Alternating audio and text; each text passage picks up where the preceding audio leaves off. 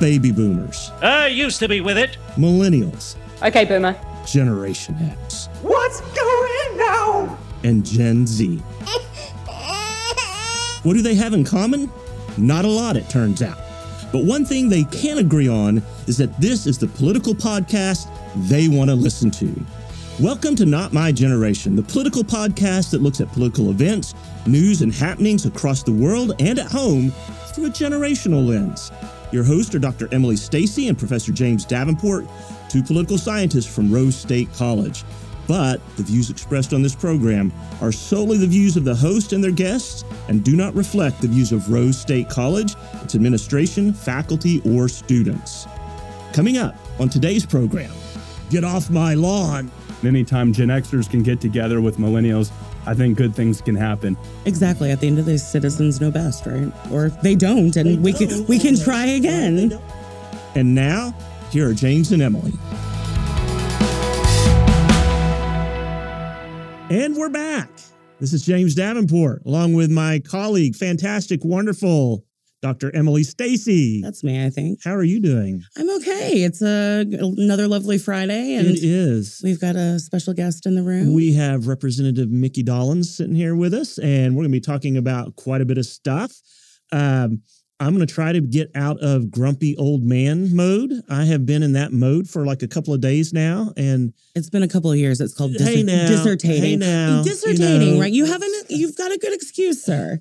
I was It's talking hard. to some students the other day, and I said, I'm not an older Gen Xer, but that's not, depending on what year you say Gen X starts, I'm either at the tail end of the older group of them, or I'm at the beginning of the middle group. Right. You're mid-X. But what I realized is I'm not a young Gen Xer, and so I'm feeling that. So you're very And grumpy this week about this. let me just tell you, if "Get Off My Lawn" comes out of my mouth during this podcast, you'll know what's going on. Quite an epiphany you've had this week, sir. It has not been a good one. Clearly, I am excited to. I will mention, since you're on the generational aspect of things, you are outnumbered 2-1 by some millennial geniuses right here. So I'm not sure it's a fair fight, but expect greatness. you'll do the best you can, I'm sure.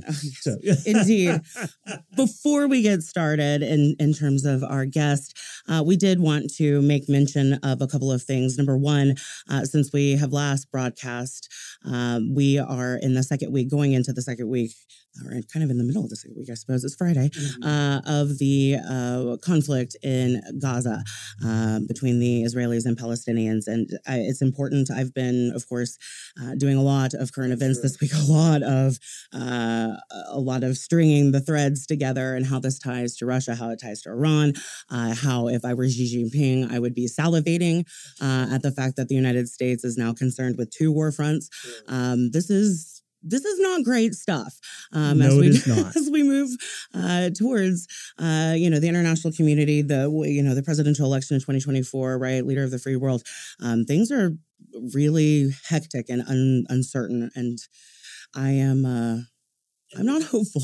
well, there has been, and then there looks like there's going to be even more human carnage in that area of the world, and it's a tragedy that we're in that situation.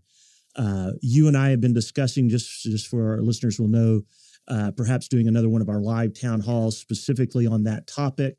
I think it's due. I think that would, we did one of those when the Ukraine war broke out. I think this is certainly one that merits that kind of attention. I agree. Well. I agree. And so we'll be looking forward to that. Yes, exactly. I will get off my soapbox about it, but it's one that is a really important international issue to understand and to understand in a full context. And I don't know that the American media does a good enough job of presenting the full historical context. So we would like to do that. That's where political science fills in That's those what gaps. we're here for. So look forward to that. And then one other thing I wanted to mention, because it's delicious, podcasters. And again, right, Dr. Stacy is still correct. You still don't have a Speaker of the House. In fact, you are in the now third vote of Representative Jim Jordan, who apparently has been told unequivocally by these 8 holdout Republicans that he's not ever going to be Speaker. So I'm not really sure what we're doing besides spinning our wheels. And I'm telling you, somebody's going to have to be willing to reach across the aisle and say, if we offer up this candidate, can we get some votes and get a speaker, right?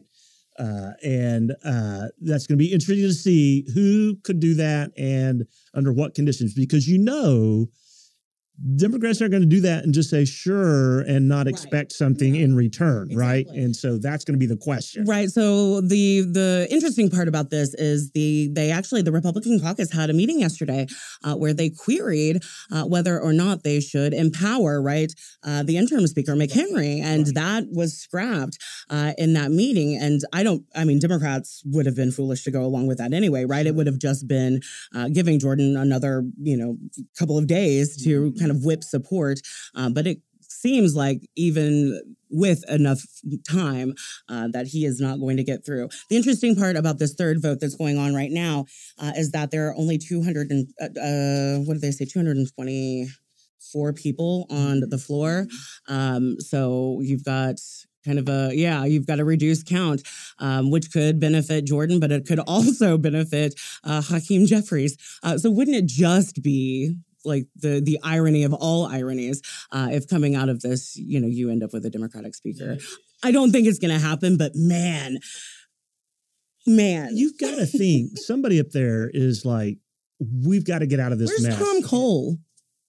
Tom Cole said, I'm not trying to be speaker. I don't want to, but at some point, somebody's got to do it. Just wrangle people. I mean, he doesn't need to run for speaker, but somebody needs to wrangle these folks.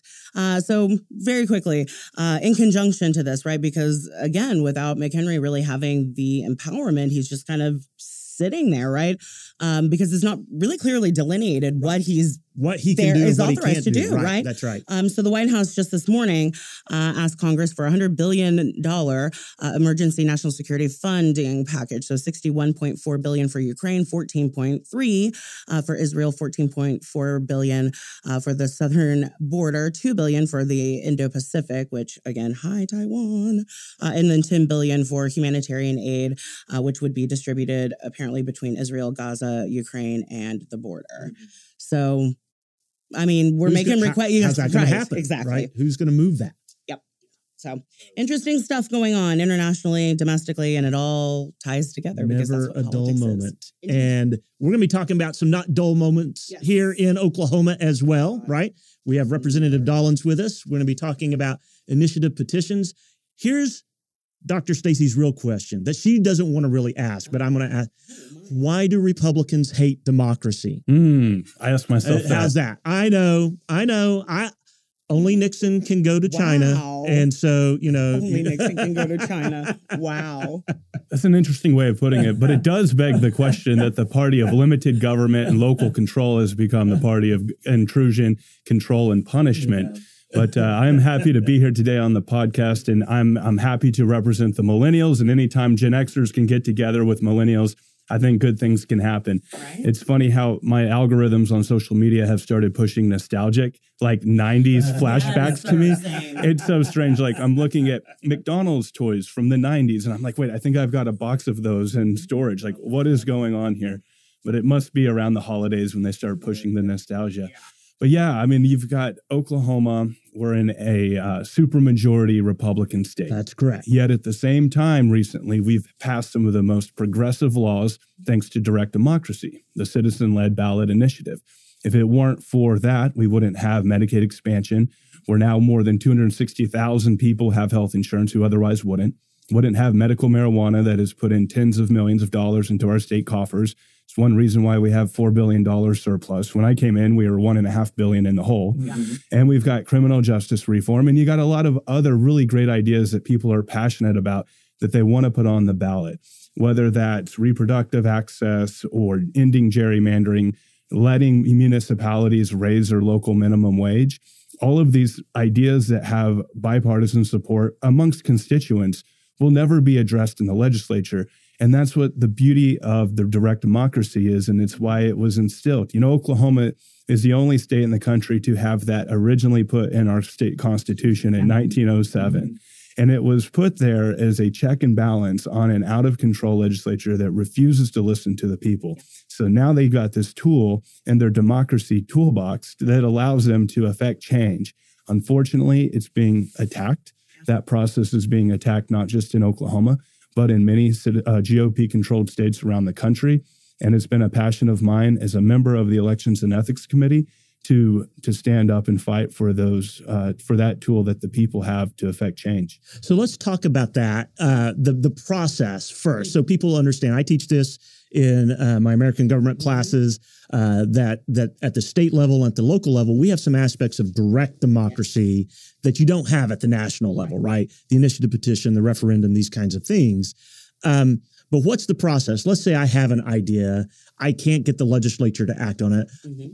The idea I use with my students all the time, which they love, is let's say I don't think there should be homework assigned over the weekends, and there ought to be a law against that. But for some reason, I can't get my legislator to file that bill, right? So I'm going to start an initiative petition. So what's the process for getting that going? That's a great question. And there is a framework around the process. I think that we should also, before we get into the process, we should define some and address some talking points that we've heard from the far right recently, in that America is not a democracy, we are a republic. And that has to be addressed, in that we are a democracy and that we elect people to go make decisions on our behalf.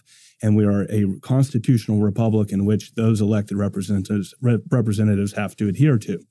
And so I say, just because I'm an Oklahoman, it also makes me an American. And so while a democracy is a constitutional republic is just a form of democracy. So anyone listening, you're sure to hear that pretty soon. Has that come up? I hear that all the time. We are, I like to tell, we are a democratic republic. Exactly. Right? The That's answer is what yes. We are both. And yes, but there has always been a presumption that there would be more democratic action at state and local levels than at the national level, right? Because it's easier to implement. There's those levels are closer to the people that they represent. And so that aspect of that more democratic activity at the state and local level has always been a part of our history. Sometimes used for good, sometimes used for bad. Exactly, right? But it's always been there. And so I think that's interesting. Yes, I hear that all the time. There was a time when I identified as a conservative, and I probably even said that. But the reality is we have a framework which limits the ability of the majority to do certain things. But the decision-making process that we use in almost every aspect is a democratic process, right? If you get the most votes, you get what you want. And that has always been the thing. And I really, really resent people who want to change the rules simply for the fact that the rules aren't benefiting them at that particular time. Yeah, exactly, right. And so I this kind of falls into that kind of category. Yes, for it me, does. right? Absolutely, right. You know, only 26 states have a form of direct democracy, whether that be initiative petitions, election recalls, or veto referendums. And thankfully in Oklahoma, we have two of those. We have the veto referendum and the initiative petition. And having that power as being one of the 26, it's really important that we protect it. I just had a interim study a few weeks ago. And I would say a better term for that would be an interim presentation, because there's not like a longitudinal study. Right. It's a day, maybe a couple hours. But we have the opportunity to bring in leading experts from around the country to speak on particular issues. And I was interested in looking at our process compared to other states. For example, we have a limited window of 90 days for petitioners to gather signatures based on if they're wanting to make a statutory change or a constitutional change. That is one of the smallest windows from any state in the entire country that has that power of direct democracy. Mostly the average is 180 days. States like Ohio, they just had a very big vote. It's evergreen. They can take as long as they want to go and collect signatures. And so we first broke down the process, and I'll get to your question in just a moment. And then we looked at possible reforms that we'll get to enhance and strengthen the process of direct democracy and to keep out of state influence, out of country influence from having too much say in how these go. And a really interesting case is 820, the recreational marijuana, compared to State Question 788, and the differences in the grassroots involvement behind each made a huge difference. We also heard some concerns, one being that rural Oklahoma doesn't get enough representation in these, getting a state question on the ballot, to which I say that's easily remedied. We have to simply open that window from 90 days to 180, at least 180, and that would give petitioners the opportunity to go to rural Oklahoma to talk to those folks there are fewer out there, but they would be so pressed on time to where they're obligated and have to be in those parts of the state where most people are, like Tulsa and Oklahoma City and the suburbs. Saturated, yeah. And it's just got such a limited window. And also, it also cuts down on outside spending because when you have the ability to get a grassroots movement going, you're less inclined to take finances from special interests because you've got to get a message out there. And TV, radio, and digital ads are expensive. But when you have a bit more time, you're less reliant on that. So getting back to your question, of anyone who's listening, if they have an idea and they first need to go talk to their elected officials, maybe that's at the municipal level, could be at the state level, not so much at the federal level. We've never had a national vote for a national question, you could say. Unlike, Brexit, that was a national question. Canada has national ballot questions like that. But we don't have that. And that was one of the things that the framers said is that at that time, it wasn't even within states' rights. The ballot initiative became more popular as westward expansion went out. And so you'll see it primarily on the West Coast states. But essentially, if someone has an idea, let's take restoring, I'll use this example of Desmond Meade from Florida. He's one of the gentlemen I interviewed for a book that I wrote called The Direct Democracy Blueprint that's going to come out in about a month. Okay.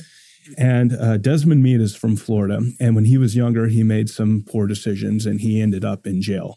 And he was doing about a 15-year sentence from 17 years old. And he soon found the prison library and he started reading every book that he could find on law. And he was good. He had great behavior. He would read. And he got out in 9 years on good behavior. He went and took the LSAT, was accepted into law school. He graduated, became a lawyer, very successful lawyer, but he could not vote in Florida at the time because ex-felons had their right to vote taken away. Permanently, right? Permanently, even after they paid their debt to society. And so Desmond used his knowledge that he gained through reading and becoming a lawyer, and he organized a grassroots coalition to restore voting rights for ex-felons. And he did this through Florida's ballot initiative. And it was wildly successful. He put tons of blood, sweat, and tears went into getting the signatures. It went to the ballot. The people of Florida decided to vote yes. If you've paid your debt to society, you were a felon, you should have your right to vote reinstated. And just like that, over 2.5 million Floridians had their right to vote restored. Unfortunately, the Republican-controlled legislature said, wait a minute, if you owe even 1 cent in restitution, in court fees, in any type of debt, then you still can't vote, which is constitutionally dubious anyway. And so some celebrities heard about this, some professional musicians, actors, athletes, and just people who wanted, who support democracy in general, got together and collectively wiped out everyone's debt. Yeah.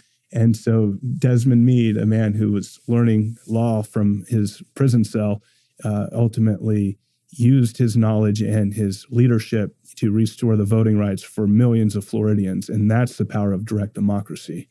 Well, and I think that speaks to something that I think our students in general, not just our students, but oftentimes there's this notion that, well, I'm just one person, I can't get anything done. And we have so many examples of one person who was passionate about something, who learned as much as they could about it, and then took that knowledge and put it into action and changed the lives of many, many people. One of my favorite stories, it's a little bit different, but favorite stories about this is the 27th Amendment. Yes. Here you have an amendment. It was offered as part of the original Bill of Rights. Yeah. And it gets lost in the way. It doesn't get ratified. A graduate student at the University of Texas stumbles across it, writes a paper, gets like a C on the paper about, hey, I think this can get ratified. And then goes out and does it, right? And all of a sudden you have the 27th Amendment. And by the way, the University of Texas retroactively changed his grade after that. I think that was like in the last decade or so, But it goes to show that these kind of things do allow individuals to start movements that can impact the lives of millions and millions of people. And it's that direct democratic action. I can be involved. I can start something.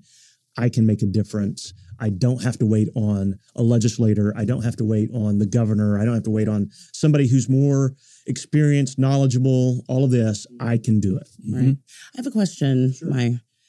My aged former Republican friend. Right to Work was an initiative petition, wasn't it? I believe it was. Yes. Yeah. Right. So this is right. So this is kind of another example of the Conservative Party kind of clawing back democracy that they once lauded, right? Pushed out there. And I can't speak for Republicans. I haven't been in those circles in a long time. I didn't mean I know you weren't. James Davenport is not the voice of the Conservative Party. I still have some conservative leanings here and there, but and I'm not a populist by any stretch of the imagination. No, he is not. I think you can go and look at any party or state where the one party dominates things. Yeah. And that party is going to take action to try to prevent things that they feel is harmful to their interest. And for whatever reason, Republicans have decided that the way the initiative petition works, at least it seems to me, there's at least a body of Republicans. I don't want to speak, again, I don't want to speak for all of them, but there's a body of them that thinks that the initiative petition process is harmful to their interests.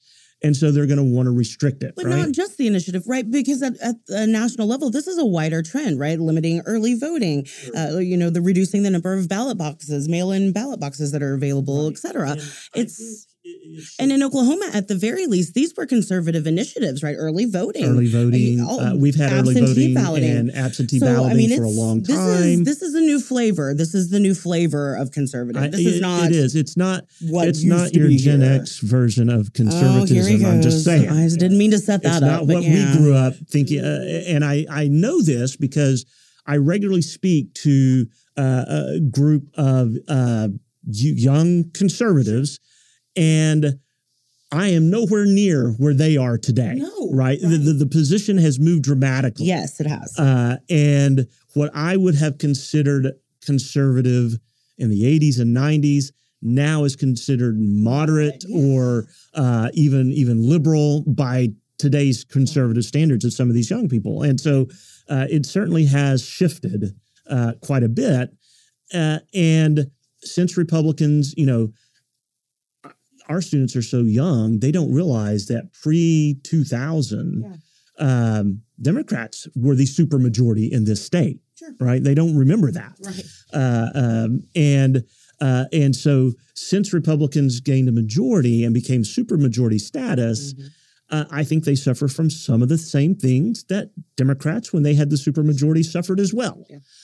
And I don't think that's just the nature of political parties and having almost all power under your umbrella. Sure, we understand that, but this is a different flavor. This is a different flavor. This is more of a populist conservative movement as opposed to what I knew growing up, right? It very much is. Okay.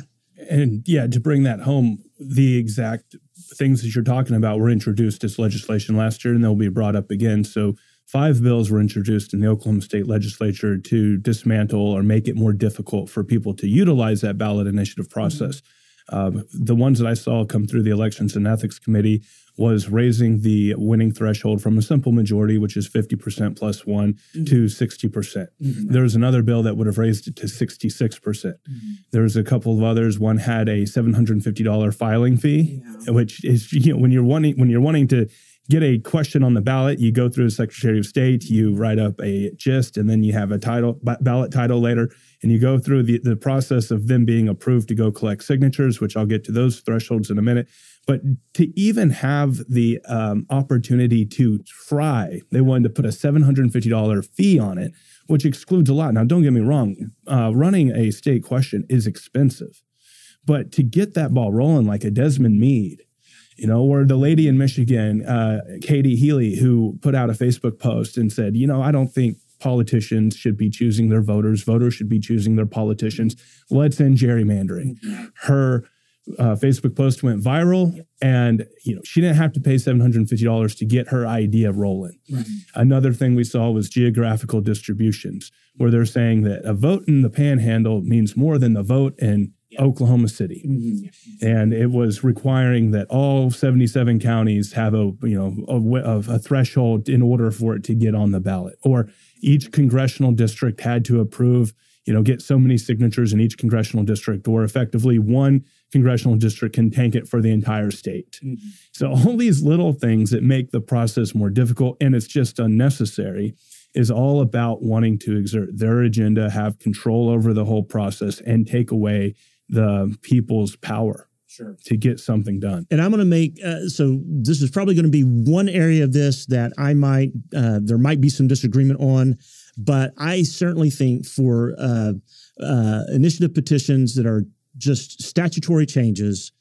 the majority, just like a majority in the legislature can get that done, a majority vote of the people could get that done. I don't see why that needs to be changed.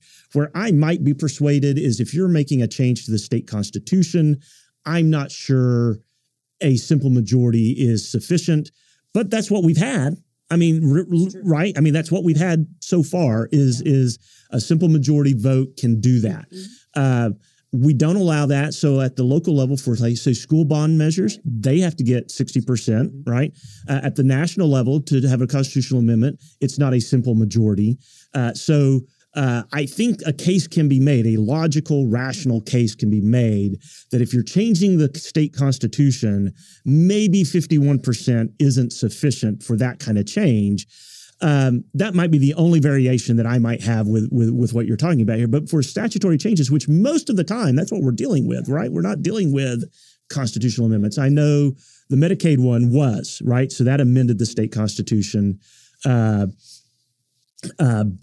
the medical marijuana was not, right to work was not, those types of things. And so making hunting the official sport of Oklahoma. Right. I'm sorry. Okay, whatever. I have trauma from my time in the legislature. Sorry. I think you make a good point there, but the way I'd push back on that is the process of getting a constitutional amendment on the ballot is so extremely difficult that I still think it should be only a 50% now, plus the one. thresholds are higher, yes, for the signature thresholds. Is that correct? A constitutional amendment, like you mentioned, Medicaid expansion requires 15% of the total votes cast in the last gubernatorial election. Right. A statutory amendment like State Question 788, medical marijuana, requires 8% of the total votes cast in the last gubernatorial election. So you're talking tens of thousands of more signatures. Right. So for Medicaid expansion, it's about 175,000 valid signatures. And I think that's a good point. And I'm not sure which way is better. Sure. Obviously, having that higher threshold is going to make it more challenging to get it done to begin with. And I'll tell you a big challenge, too, is in the state legislature. If we want to cut taxes, it's only required a simple majority, 51%. But to raise a tax, to get us out of the hellhole that we were in back in 2018, when we were $1.5 billion in the hole, and you have a bunch of Republicans who signed the Grover Norquist pledge of promising not to raise one penny in tax, and then add that to requiring 2/3 of the legislature, 78 votes to get us out of the hole. I mean, that was so incredibly difficult. And then just 6 years later, you have a governor who wasn't even around, or I don't think had voted for a governor up to that point, who wants to take away all of the hard work we put in to get the state government back on track to actually somewhat fund core services, even though we're still bottom 10. It's just unbelievable. And that's something wrong with it. I don't like about term limits, because when I'm talking about this on the floor, I look around and I think less than half the people still in that chamber were around in 2018 when we had to make those tough votes. But unfortunately, they're thinking, well, by the time this all crashes, I'll be termed out and it'll be the next legislature's problem. And it's just sad because, like, for me, I've got young children and I want them to be able to have the most opportunity to reach their fullest potential in the public schools that they go to. And it's not about winning a campaign or getting brownie points on your conservative scorecard. It's about the future of the state.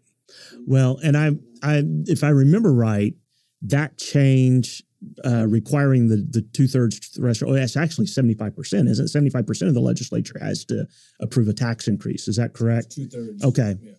Yeah. And so that was a change to the state constitution, yes? Yeah. That was, I believe, through ballot initiative. Through ballot initiative, correct? Yeah. So So we have seen that conservatives, liberals, everybody in between have used this process to accomplish certain things that they want to. And we can argue about whether we think that's good or bad, what was accomplished, but they've all used this process at one point in time or the other. And that is the criticism. It's what would you do, for example, if they had the ballot initiative in Mississippi back during the Civil Rights Movement? We think we know how that would go. But that's why we have a federal constitution to protect the basic human rights of people. So actually, the people of Oklahoma in the early 2000s used the ballot initiative to outlaw gay marriage. Right. And that was the law until the federal, until the Supreme Court said that's right. And it was it 2010 also? It was sometime in that time that they also passed a law through the ballot initiative prohibiting state courts from using Sharia law in making any decisions. Yes. That got struck down by the federal courts as well.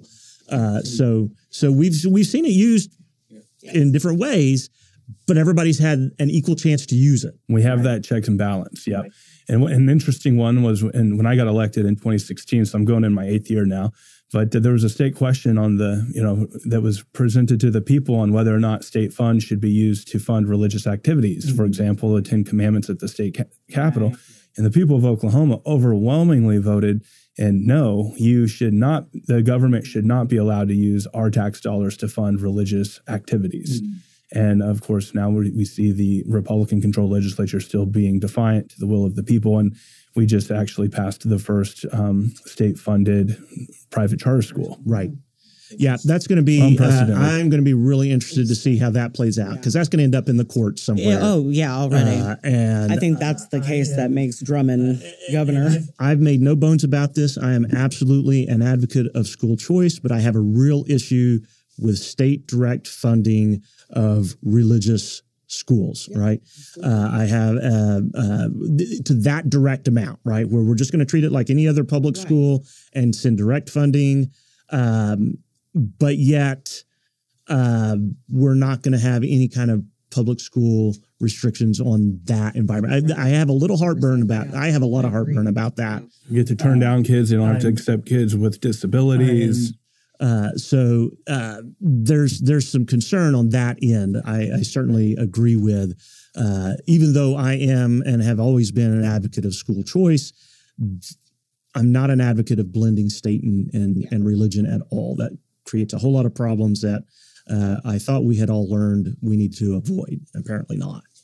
I mean, well, if the IRS recognized religions like the Church of Dudism or the Church of Bacon or the Flying Spaghetti Monster listening, I mean, here's your chance to start your own school. But ultimately, I don't even think this is about one of the richest institutions in the history of the world creating a actual online charter school, because they could easily do that. They could do that on their own. This is just a vehicle to take this up to the federal Supreme Court and try to get an unprecedented ruling to open the floodgates, so to say. Yeah. And I think that's the main mission here. And that it's been a goal since Kennedy was elected, because they wanted, back when John Kennedy was elected, Catholic archbishops wanted to use federal dollars or state dollars to fund religious activities. And he took a strong stance and said, no, we should keep them separate.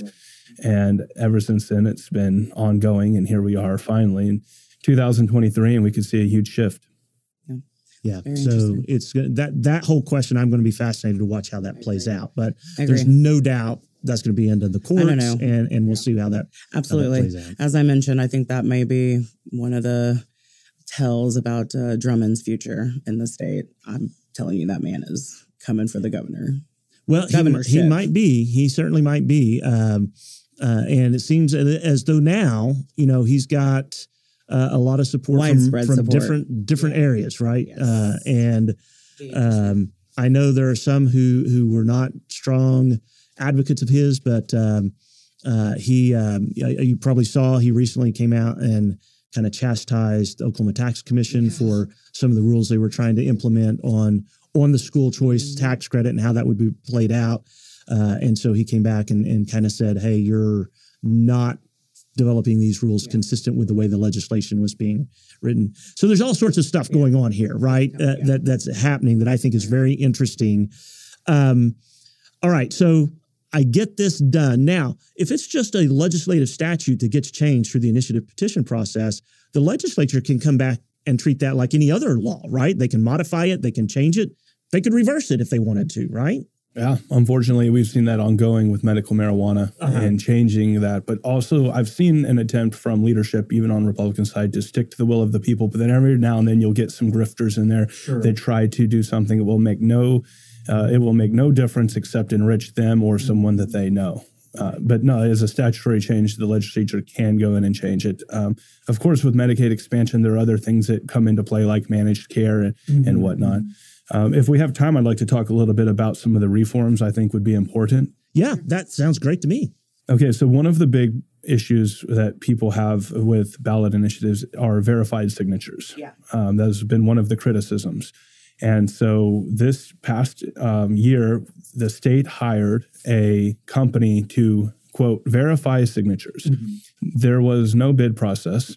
There were just two people who applied for the job. It pays $300,000 a year, whether you do no ballot initiatives or whether you do 1, 2, or 3.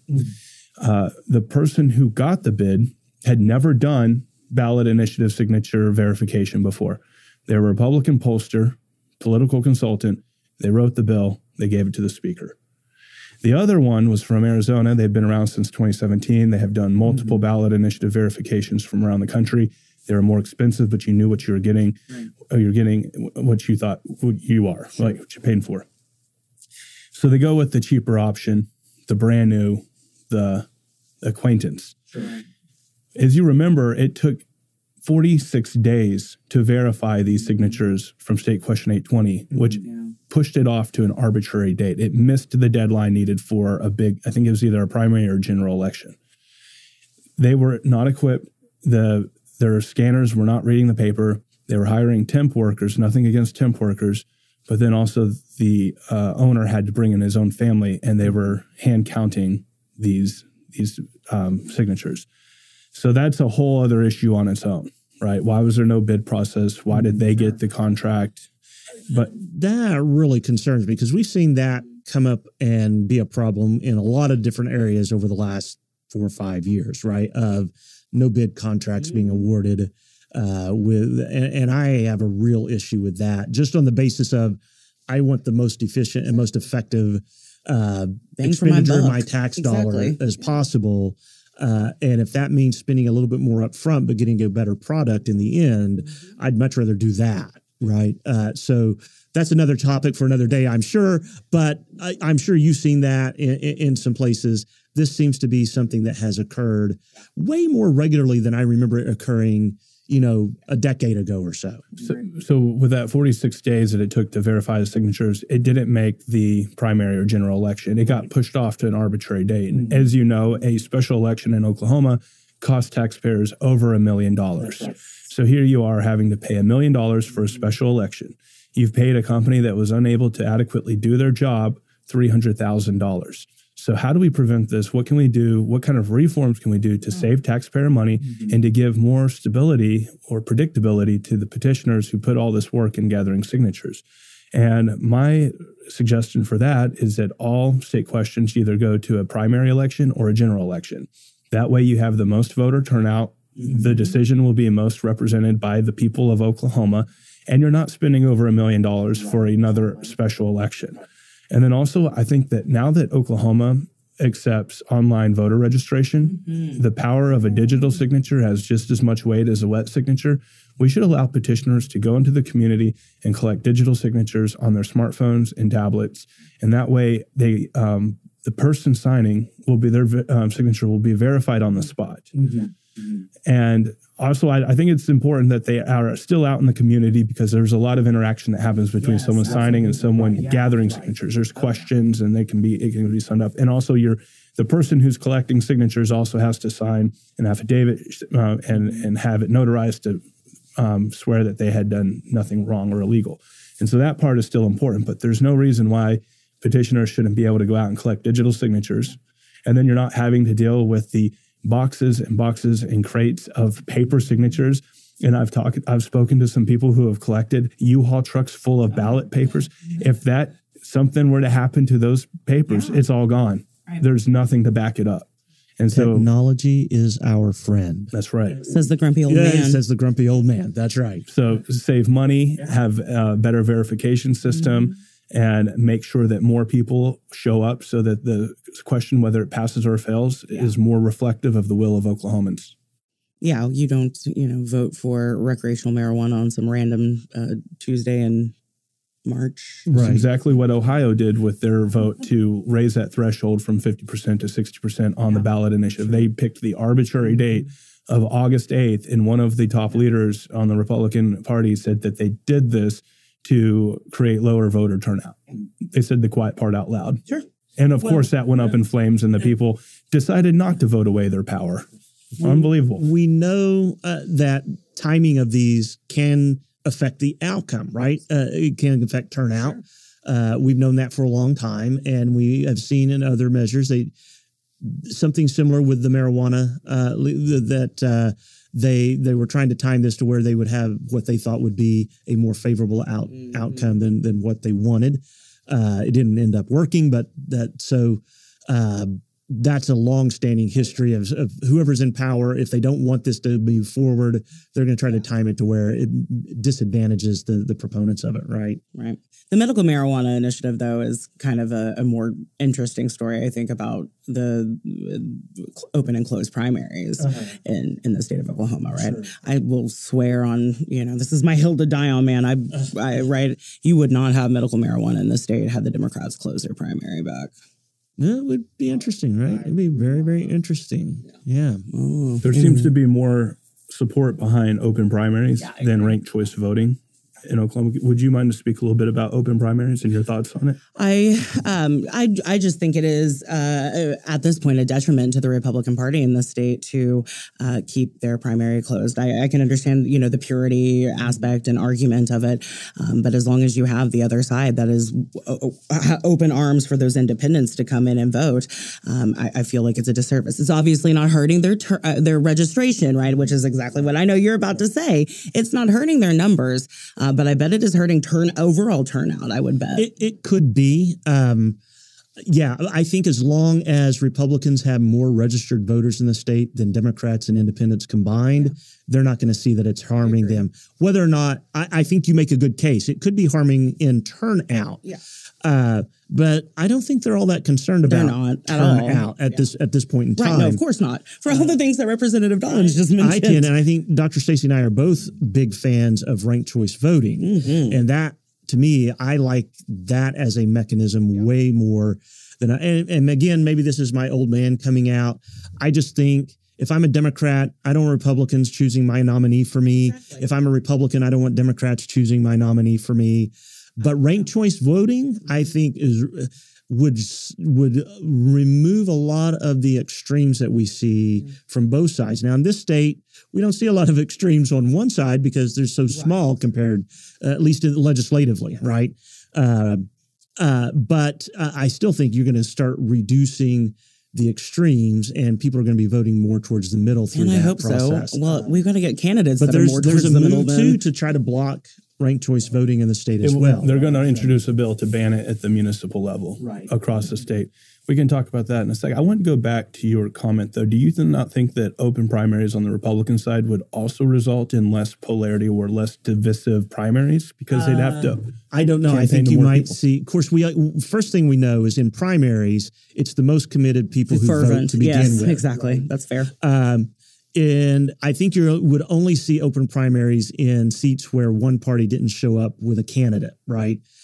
In those, you might see some moderating trends, but I'm not sure how much. I mean, again, if you just look at registration numbers, it doesn't matter. Sure. What you might end up doing is increasing. If Republicans think that Democrats are going to show up and vote in their primaries, you might actually increase turnout amongst Republican voters to maintain or even push to more an extreme level through an open primary process. I'm okay with that. I would love to see some. I actually need to see. I'm okay with tricking people to voting. That's fine. I would like to see some research on this that shows, right? We're political scientists. I'm pontificating. We want to know what the data show. We want to know what has been done.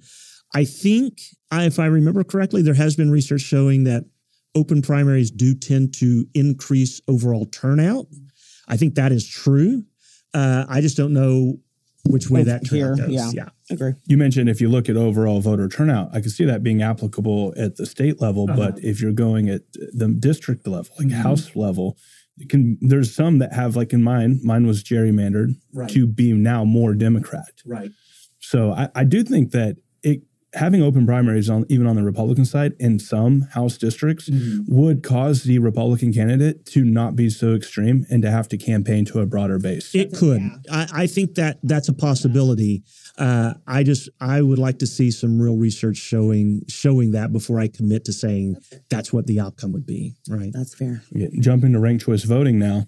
Yeah, I do think that we're going to see a bill to ban that, just like they banned local municipalities from raising their minimum wage. And I'm going to stay out of my grumpy old man lane. I'm going to try to stay out of that. Let's not go down. I don't want to turn this into a conversation about the minimum wage, but I am all for local units of government experimenting with all sorts of policies. I would love for a local unit of government somewhere around here to experiment with a basic guaranteed income and see what the results of that would be. So I think those types of things create knowledge of which we can make informed decisions. By preventing local units of government from experimenting with these things, we're cutting off knowledge from which we are unable to make the best decision possible. And so I have no issue, even if it's a policy I disagree with, if that local government wants to go there and the citizens in that local government are supportive of it, let them go and run it. I may think it's foolish. I may think it's going to have bad outcomes, but that's there just to deal with. Right. And it produces knowledge for decision makers at your level to say, okay, what were the outcomes of this experiment? Why did it go that way? And I don't like cutting off pathways of knowledge. Right. And I think that's what these kind of laws do. Yeah, I agree. Right. Your local governments are supposed to be hubs of innovation. Right. That's where you're supposed to try to replicate those things at the higher levels. Let them try all sorts of things. And I think we are hesitant, not just in Oklahoma, as people in general, to allow policy experimentation. In other words, we think this is good. We have data that shows this might work.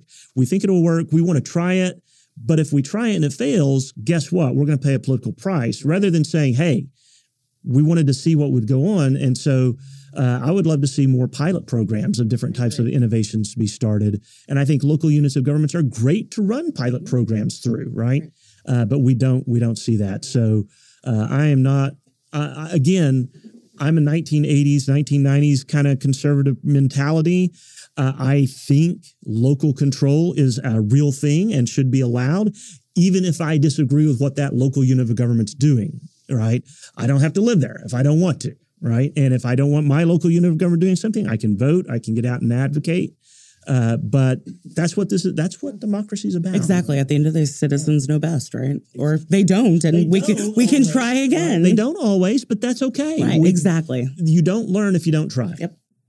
Yeah, I think hopefully we can get to a point someday if it's not banned. I know at this point it would be impossible. Our voting machines are not up to date to be able to tabulate ranked choice voting. However, in our interim study, Secretary Paul Zirex, he does a really good job at running elections. That man's been there for a long time. He did say that our voting machines are due for an upgrade in the next 5 years. Yeah. And all of the new voting machines are being equipped to accommodate ranked choice voting, which you mentioned a UBI. Alaska has a citizen dividend fund, which is all like a UBI. Right. And they're also one of the states that has implemented ranked choice voting across the state, and they really like it. And Alaska's, last I checked, kind of a red predominantly state, conservative, yeah. Right? Yeah. So why can we not just say, let's figure this stuff out? Let's try it. Let's see what happens. I don't like the fear. I don't like fear-mongering on any side. And it just seems to me that people are really afraid that, oh, well, if we allow this to happen, something bad, let's see what happens. Let these local units of government do their thing. We can take that information, make informed decisions. But it's like they get upset when the national government comes in and says, we're not going to let states do this. Mm-hmm. Oh, states' right, state right. Why is it the same principle applied at the local level? Yeah. It should be. I agree. Right.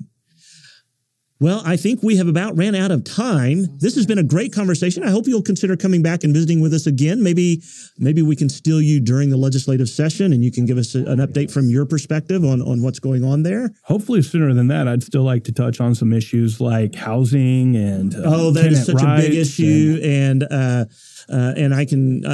we could certainly talk for hours on housing alone. So love to have that conversation as well. We'll continue it. Yes. And if you are interested in seeing Representative Dollins in person, he is going to be a speaker at the Oklahoma Political Science Association conference on November 9th at the University of Central Oklahoma. So stay tuned for information about that as well. Fantastic. And we are going to have some of my favorite political scientists on our next program, right? They're going to hear that and think that some of our favorite political scientists on the show program next time. So tune in and find out what all of us political science nerds are talking about.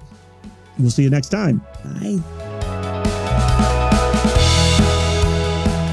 We love communication that goes both ways, not just you listening to us pontificate.